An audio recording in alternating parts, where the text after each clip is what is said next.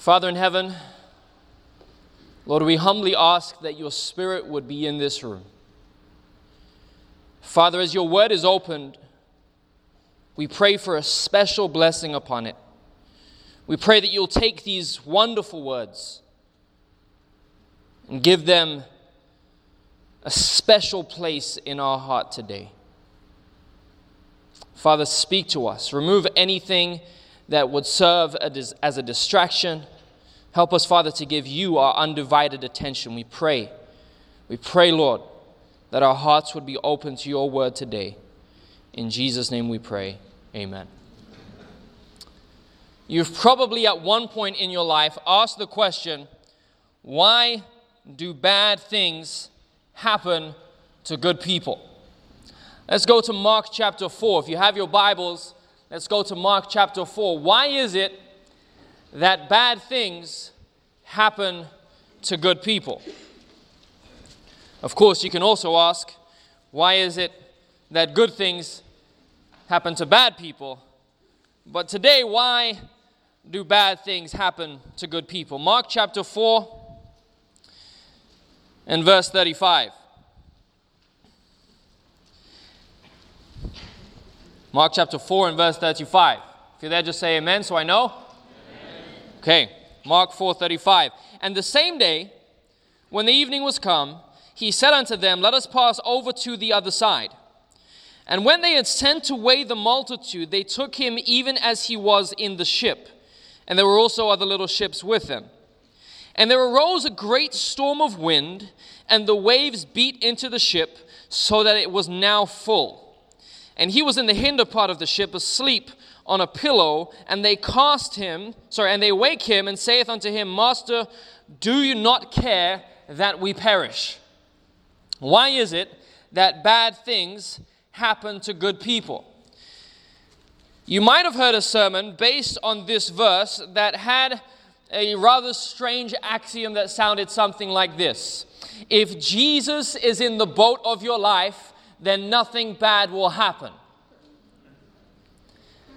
I don't think they read the passage. Because if you think about it, it was Jesus' command to go into the boat. Look at what it says. Verse 35, let us pass over to the other side. He wasn't inviting them for a group swim. Okay, he intended that they would make their way into the boat. And when you think about it like this, the storm, and we'll see this, it was a different kind of storm. It was a special storm. And I think that Jesus probably knew that it was coming. Now, I wouldn't suggest that he fell asleep so as to test them. I would say that he fell asleep because he was human. He fell asleep because he was tired. He fell asleep because he had spent the entire day preaching, teaching, and healing. When I finish one sermon, it's time to sleep. It's time to sleep. In fact, it's time to eat, and then it's time to really sleep. I was reading something this morning that made me chuckle. It said that there was a prophet, Elijah, who once had said to God, God, I'm so angry, I just want to die. And then God said, okay, Elijah, have some food, and then go and have a nap. And then Elijah wakes up and everything is fine. And it said, don't underestimate the spiritual power of a nap and a snack.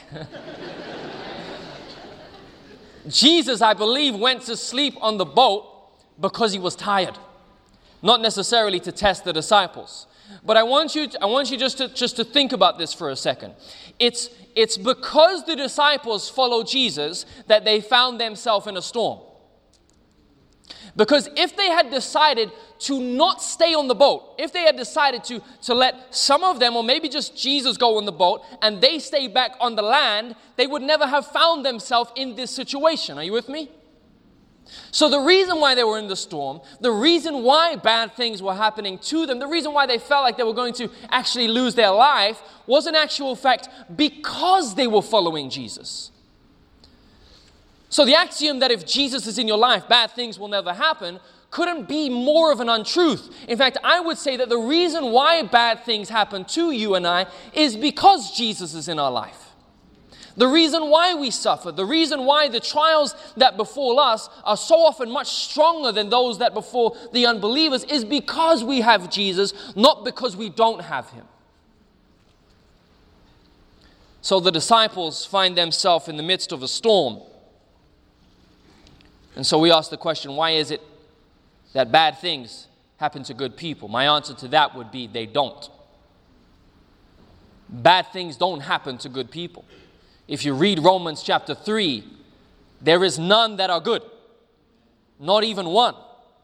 Christ being the sole exception. In fact, bad things don't happen to good people. That only ever happened once. And he volunteered for those bad things. You and I need to come to the realization that bad things happen to us, but in actual fact, the way that we've lived our life and the way that we have so often chosen self over God means that bad things should probably come our way. Luckily, we have Christ. Luckily, we have the Lord. Luckily, as I shared yesterday, heaven is on our side. So those bad things that do befall us are so often not as bad as they could have been. Jesus is in the boat of your life, so bad things are going to happen. Now let's look at some context for this particular event. In Mark chapter 3, Jesus calls the disciples into ministry. And shortly after that, he's actually accused of being the devil himself. It says in verse 22 of Mark chapter 3, and the scribes which came down from Jerusalem said, he hath Beelzebub, and by the prince of the devil casteth he out devils. And then so Jesus said to them, how can Satan cast out Satan? How can the devil cast out the devil? He's trying to make a point here. And he finishes the chapter by saying this from verse 31. When they come to him to talk about the fact that his mother and his brothers are coming to speak to him, he says in verse 33, who is my mother or my brethren? Verse 35, for whosoever shall do the will of God, the same is my brother and my sister and my mother. What Jesus is saying is that the kingdom of God, the gospel, is not just for the Jews, but this message is in fact going to go to the Gentiles. And when the disciples make efforts to take that message, they are going to be met with trials. And so he gives them a little bit more teaching, and then we find ourselves in Mark chapter 4 and verse 35. Let us then pass over to the other side. And if you're not sure where the other side is, you just have to jump to verse 1 of chapter 5. It says, and they came over to the other side of the sea into the country of the Gadarenes. In other words, they went over to the Gentile lands. Now, there's something that I like to do when studying my Bible that helps me, I think, sometimes to catch the pieces of information that we sometimes overlook when it comes to just our casual Bible study. I like to call them flags. What do we call them? Flags. Now, flags generally, and I mean it literally, I draw a little flag by the verse, is something, in pencil so I can rub it out, is something that at first appears to be irregular. It appears to stand out, or the opposite, it appears to not mean anything at all. Now, the Bible says that all Scripture is given as inspiration of God. How much Scripture? All Scripture. I don't believe that there's a single word in this book that is just mere information. There's something that God wants to tell us. And so if you're coming across something in your study or your reading of the Scriptures that to you seems like it's just a piece of information, for me, I'd like to flag that and say, this is something that I don't understand, and I'm going to try and understand it better. Now, that takes time. You don't just plant the flag and then suddenly look up and you're able to recognize what it is. It takes time, okay? There's great effort that sometimes needs to go into this. But I'd like to read verse 35 to 41, and I want you to, as we're reading through it, think about what the possible flags might be in this passage. I think that there's at least two that stick out. Let's read it, and then I'll ask you guys to see what you came up with. And the same day when the evening was come, he said unto them, let us pass over to the other side. And when they sent away the multitude, they took him even as he was in the ship, and there were also with him other little ships. And there arose a great storm of wind, and the winds beat into the ship so that it was now full. And he was in the hinder part of the ship, asleep on a pillow. And they awoke him and said unto him, Master, don't you care that we perish? And he arose and rebuked the wind and said unto the sea, Peace, be still. And the wind ceased, and there was a great calm. And he said unto them, Why are ye so fearful? How is it that you have no faith? And they feared exceedingly, and said one to another, What manner of man is this, that even the wind and the sea obey him? All right, flags. What do you think? Let me see some hands if you're brave enough to shout out here in this cinema. Yes. There were some other little ships with him. Now, sometimes I feel like when we're reading the Bible, we look at these things and we just think that the Holy Spirit's being really nice for those of us that are artistic so that we know what to include in the scene. All right? There wasn't just one ship. No. Don't forget to draw in the other little ships that are with him. But I think you're right. I see that as one of the other flags. One of the flags. Anyone else? Yes. All right. He's in the hinder part of the ship. And again, the King James has a rather kind translation that Jesus was sleeping on a pillow. I think it just means that his head wasn't on the floor, but I don't think it's a pillow. But good. Perhaps there's something in regards to where Jesus is in the ship. Anyone else? Yes. The boat was filling up with water. That tells us something. That tells us that this probably just wasn't any old storm, right? This is a serious storm. So much so that it appears in a short space of time that the boat was actually filling up. Yes. They left the multitude. Yeah. They left the multitude there and went over to the other side. Because Jesus didn't come. And here's the real point, I think, of medical missionary work. Jesus didn't come to prolong the life of sinners. The gospel message is not just about helping you to stay alive. In fact, it's the opposite.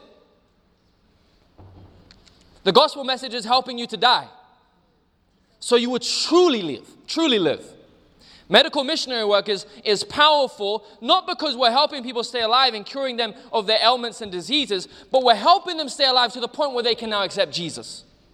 And this, I think, sums up Jesus' ministry, is that he didn't heal everyone. He healed those that he was around, and he said, okay, let's go somewhere else because other people need to hear the message. 2 flags. One of them is definitely the fact that there are other little ships with him. Perhaps just because it seems like a tad bit of information, but sailors do have a particular saying that helps them navigate their occupation, because their livelihood depends on their ability to predict the subsequent day's weather. You know that, right? Sailors aren't going to set sail when they know that a huge storm is coming. So they need to make sure that when they do go out, that there is actually going to be opportunity to catch fish. The fact that there are other little ships there with him proves that they were ready to go. Otherwise, the ships would have been pulled in. So they at least don't see a danger. There is a saying that says, red skies at night. Anyone know? Sailors delight. Red skies in the morning. Sailors take warning. So they know that they need to plan ahead and make sure that they know exactly what the weather, to a certain degree, is going to be like the next day. So that is a flag. That is a flag because the storm that eventually comes is so great that it does kind of make you question how is it that they didn't see it coming. The second flag, which maybe some of you got but nobody said, is verse 39. Mark chapter 4 and verse 39. It says, and he arose and rebuked the wind. Now just think about that for a second. How many have ever rebuked something? How many have ever rebuked someone? Or ever been rebuked? How many have ever rebuked something? Right, some of you are rebuking your pets. That doesn't count. But here's the thing. We don't normally walk around rebuking inanimate objects, right? Now, sometimes, let me give you an example. Our bed at home is one of those beds that has the drawers underneath the bed. You know, you can pull out and store stuff, right? And so that drawer, as you push it, is meant to roll in and just fall into place. Exactly where it should be, so that the surface is smooth, is flat, it's clean. There's been numerous times, not because of the bed, but because of us, where we've neglected to really put the drawer back where it should be. And sometimes, you'll get out of bed in the middle of the night, and you just be walking, and you'll just buck your toe or your knee against the bed. And we've all done it, and it hurts a lot. But rarely do we turn around and say, in the name of Jesus, bed, I rebuke you. Right?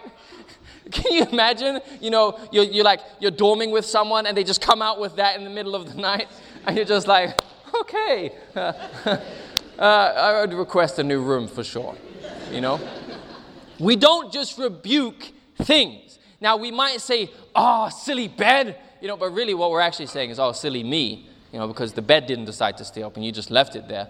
But we don't go around rebuking things that don't have actual life to them. That's not how rebukes are used. Now, here in this verse 39 of Mark chapter 4, when it says that he rebuked the wind, it uses the Greek word epitomao.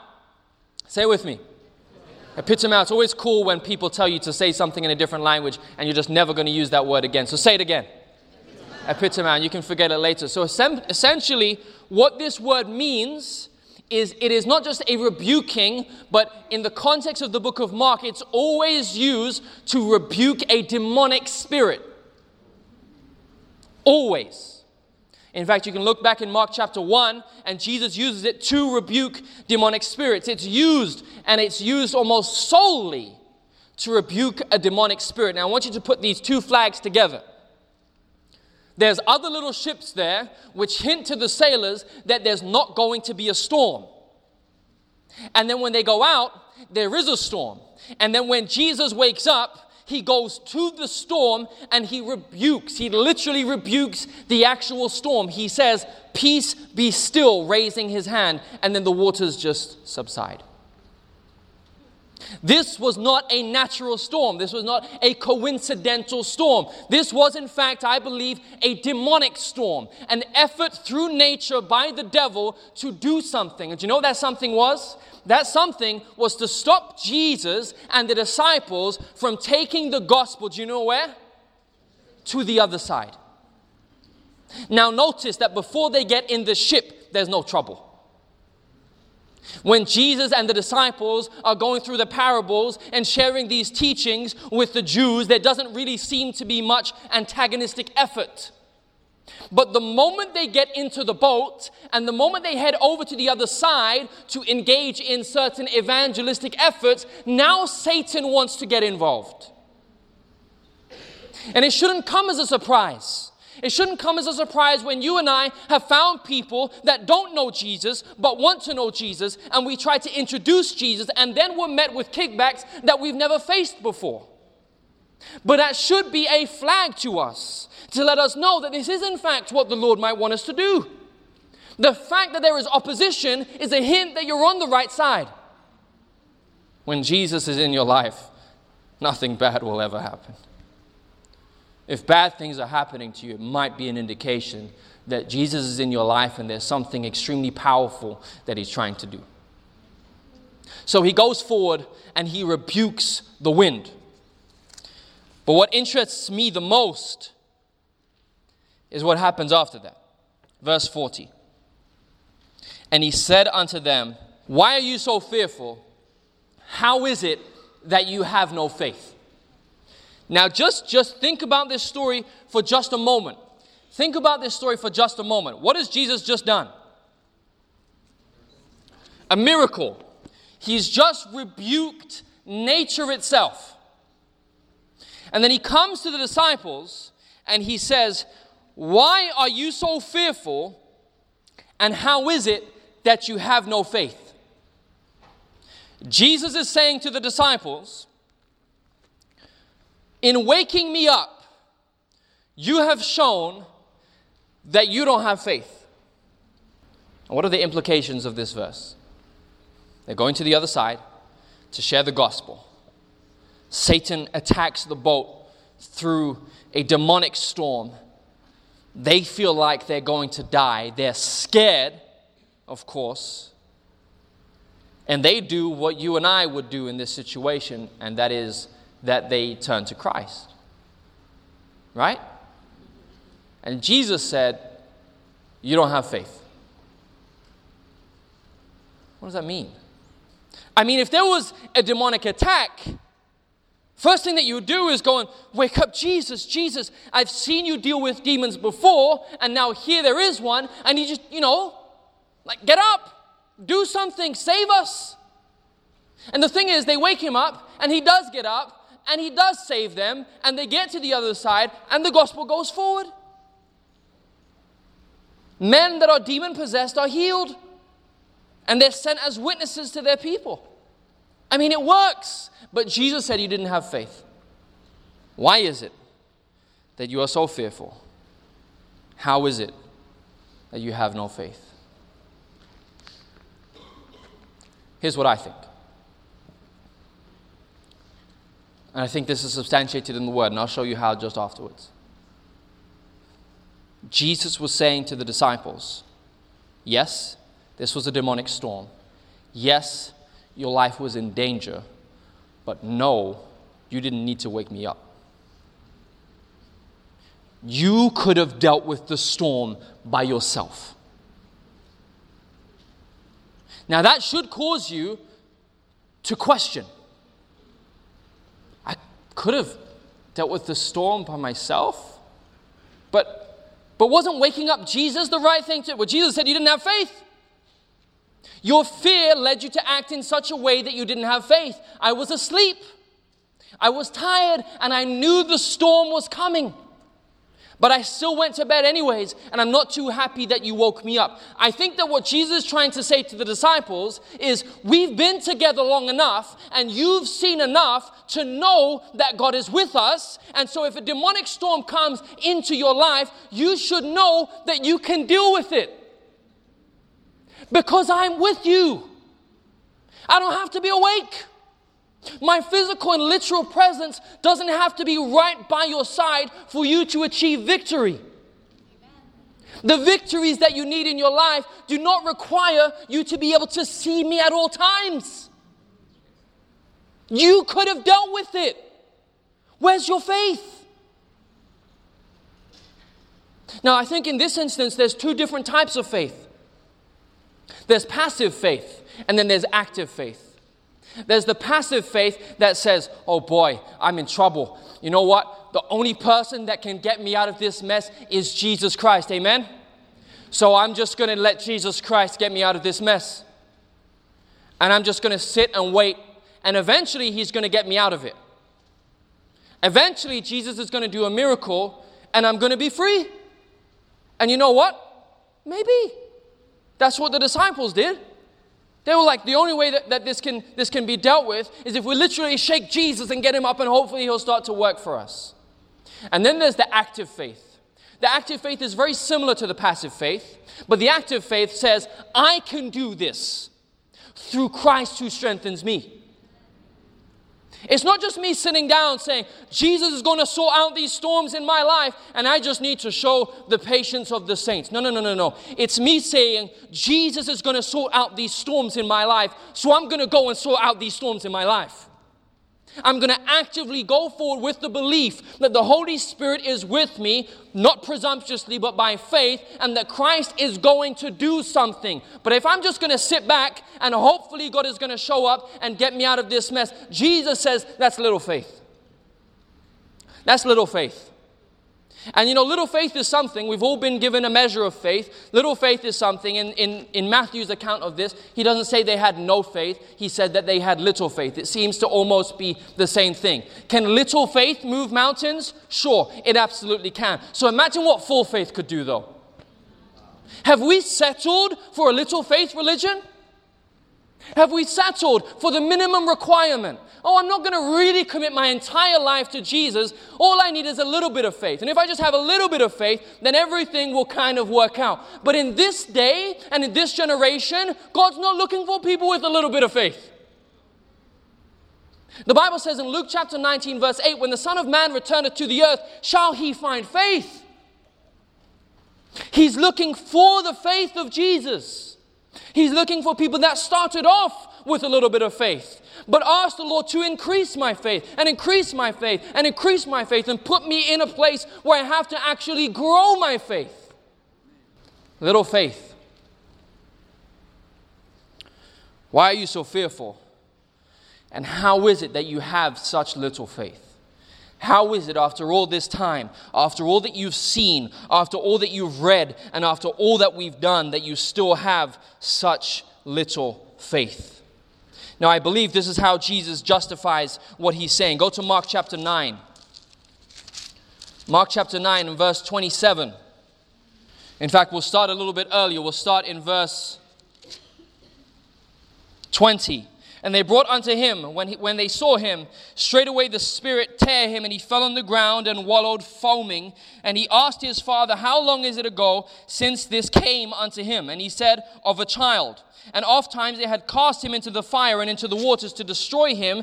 But if you can do anything, have compassion on us and help us. Jesus said unto him, If thou canst believe, all things are possible to him that believe. And straightway the father of the child cried out and said with tears, Lord, I believe, help thou my unbelief. When Jesus saw that the people came running together, he rebuked the spirit, saying unto him, Thou dumb and deaf spirit, I charge thee, come out of him, and enter no more into him. And the spirit cried and rent him sore, and came out of him, and said as one of the dead, insomuch that many said, He is dead. But Jesus took him by the hands and lifted him up, and he arose. Listen to this. And when he was come into the house, his disciples asked him privately, Why could we not cast him out? Why couldn't we rebuke the demon? And Jesus said, This kind come forth by nothing but by being the Son of God, right?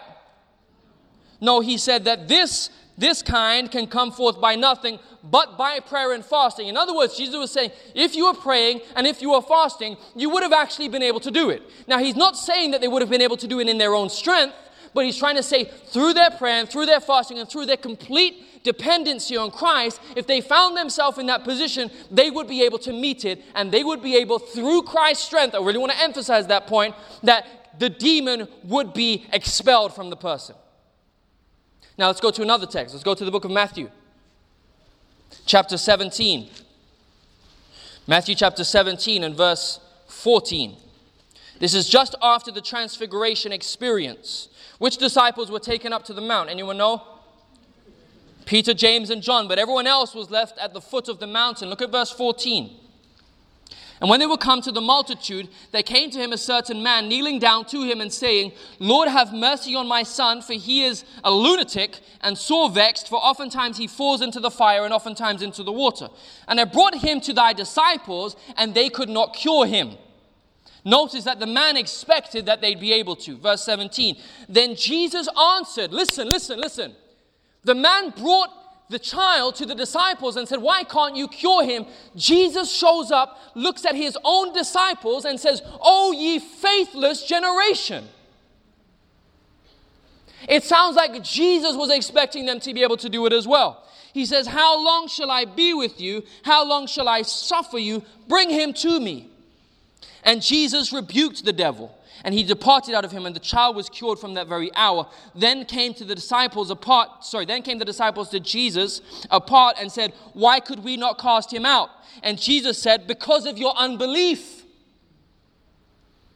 The reason why you couldn't meet it head on was because you didn't really believe. In other words, the flip side is true also. If you had truly believed, if your life was truly grounded in faith in the Son of God, you would have been able to cast out that demon.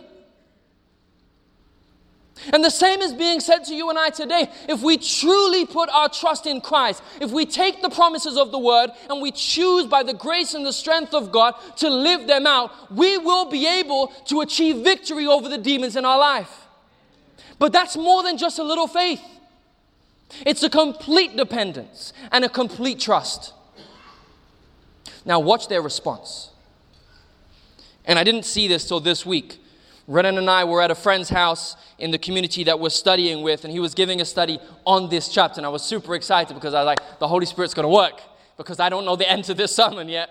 And he's going to do a Bible study on it, and I'm sure it's going to come out. And as I'm going through the study, it's not coming out. And then boom, it just comes. And I was like, thank you, Jesus. Look at their response. We're back in Mark chapter 4. Verse 40, and he said unto them, Mark 4:40, why are you so fearful, and how is it that you have no faith? And it says, and they feared what? exceedingly, and said one to another, what manner of man is this, that even the wind and the sea obey him? You see, I believe that Jesus expected that they would be able to deal with the storm if they just really had true belief. And this shouldn't come as a surprise to you guys. Jesus says that the words that I speak are not of my own, they are the Father. He says that everything that I do, it is the Father that's working in me. This is John 14, verse 12. You go to John 14, I think verse 13, and Jesus says these words. He says that when the Holy Spirit is about to come, greater works, greater works will he do through you than he's done through me. The commission to the disciples and the commission to every successive generation, the commission to this generation is not just that we would live Christ-like lives, but rather we would live a Christ-like life and exceed Christ-like works.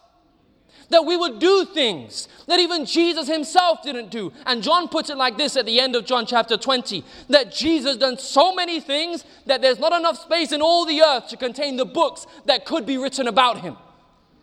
Greater works can you do? Come on now. And so they look, seeing the waters still, and they say, what manner of man is this, that even the winds and the seas obey him? And Renan brought out this point on Wednesday, and I was just like, yes, Jesus, yes. Do you think, or do you know, that these disciples had seen Jesus work miracles before this? Absolutely.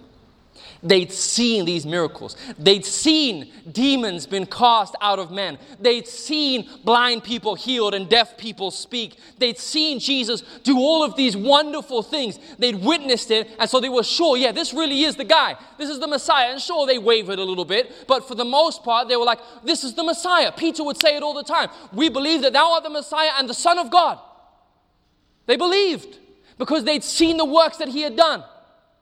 But then they saw Jesus calm the storm, and as someone brought up, they were like, who's this guy?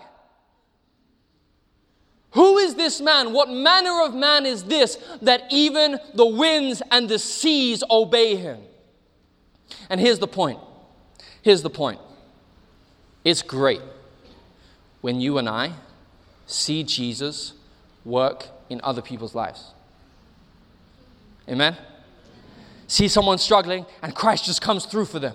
You see people that have got laid off their jobs and Christ just opens doors. You see people whose families have just been broken apart and Christ comes in and mends things back together. You see these things and you say, wow, praise the Lord that God is working. But when you see Jesus start to work in your life, it's a whole different kind of excitement. Amen? They're there and they're like, all right, we've seen Jesus save other people, but right here and now it's our lives that are at risk. And Jesus shows up and calms the storm. And they're like, wow, he can even save us. Because yeah, great, Jesus can save other people. No one's doubting that. But has there ever come a time where you're like, man, but can Jesus save me? Can he actually come into this heart, into this life, and actually do something in here? Because I can see him doing things in other people's life, but can he really get through to this one? And when you see that for the first time, when Christ actually comes in, when you let him in and you begin to see the grace of God transform your life, there is nothing on this earth that compares to that. There is nothing. What manner of man is this that he can even save me? What manner of man is this that he can even save me? The call to you and I is greater works than these. The gospel is to go to the entire world as a witness. In other words, they're meant to see it. Amen? Yes, we could just hire the world's biggest megaphones and just pump 3ABN and It Is Written and Amazing Facts right out, and then hopefully everyone would have heard the message and then Jesus Christ will come back. But the gospel is to go to the world as a witness. They're meant to see it. The Bible says time and time and time again through the major prophets and the minor prophets that the earth is going to be lighted with his glory. Amen. that the character of God is going to be so clearly reproduced in His people, that there will be a glow about them, that they will have special Holy Spirit power, that they can go forth and accomplish more in one day than has ever been done before, that the earth will be lighted with His glory. Oh, you ought to say amen. This is not some peeny-weeny message. This is the character of God being redeveloped in your life. Not in Advent Hope or Loma Linda no, in your life. The character of Jesus can be yours. And it has to be yours. It has to be mine. And the whole point of this transformative experience is so right before the close of time, there is a message, there is a people that go to an absolutely broken world, and they're so filled with the Spirit of Christ that the world stands back and looks in amazement and says, what manner of men are these? That even the winds and the seas obey them. Brothers and sisters, the call for us today is not a little faith. Sure, a little faith can move mountains, but we've been called to end the world. Moving mountains is too small. Moving mountains is yesterday's faith. We're called to light this place up, to set it ablaze with the glory of God. Let's not settle for a little faith. Let's not settle for a little power. Let's not settle for an in and out, upsy downsy religion. Let's settle for the character of Jesus Christ being our life, that the world may be lit up with His glory. That's the call to you. That's the call to me. That's the call to restoration and the call to Advent Hope. That's the call to God's people. Let it be the call on your life. Father in heaven, Lord, we pray that you would fill us with your Spirit. We pray, Lord, that the world would be able to look on us and say, what manner of men are these? Greater works, Lord, you've told us that we can do if we but just put our complete and utmost trust and dependency in your Son. Father, help us where we lack and where we slack. Give us greater faith. Lord, we believe, but help our unbelief. Father, we want to go home. We want to go to the place where we were designed to be. We want to walk with you. We want to talk with you. We want to sing songs of praise for the rest of our lives. We want to visit the planets that have not yet heard testimonies of how you've transformed sinners into righteous men and women that have the character of your Son. Father, let that be our testimony. May we overcome by the blood of the Lamb and by the word of our testimony. Fill us, Lord, with your Spirit. We ask in Jesus' name. Amen. This media was brought to you by Audioverse, a website dedicated to spreading God's Word through free sermon audio and much more. If you would like to know more about Audioverse, or if you would like to listen to more sermons, please visit www.audioverse.org.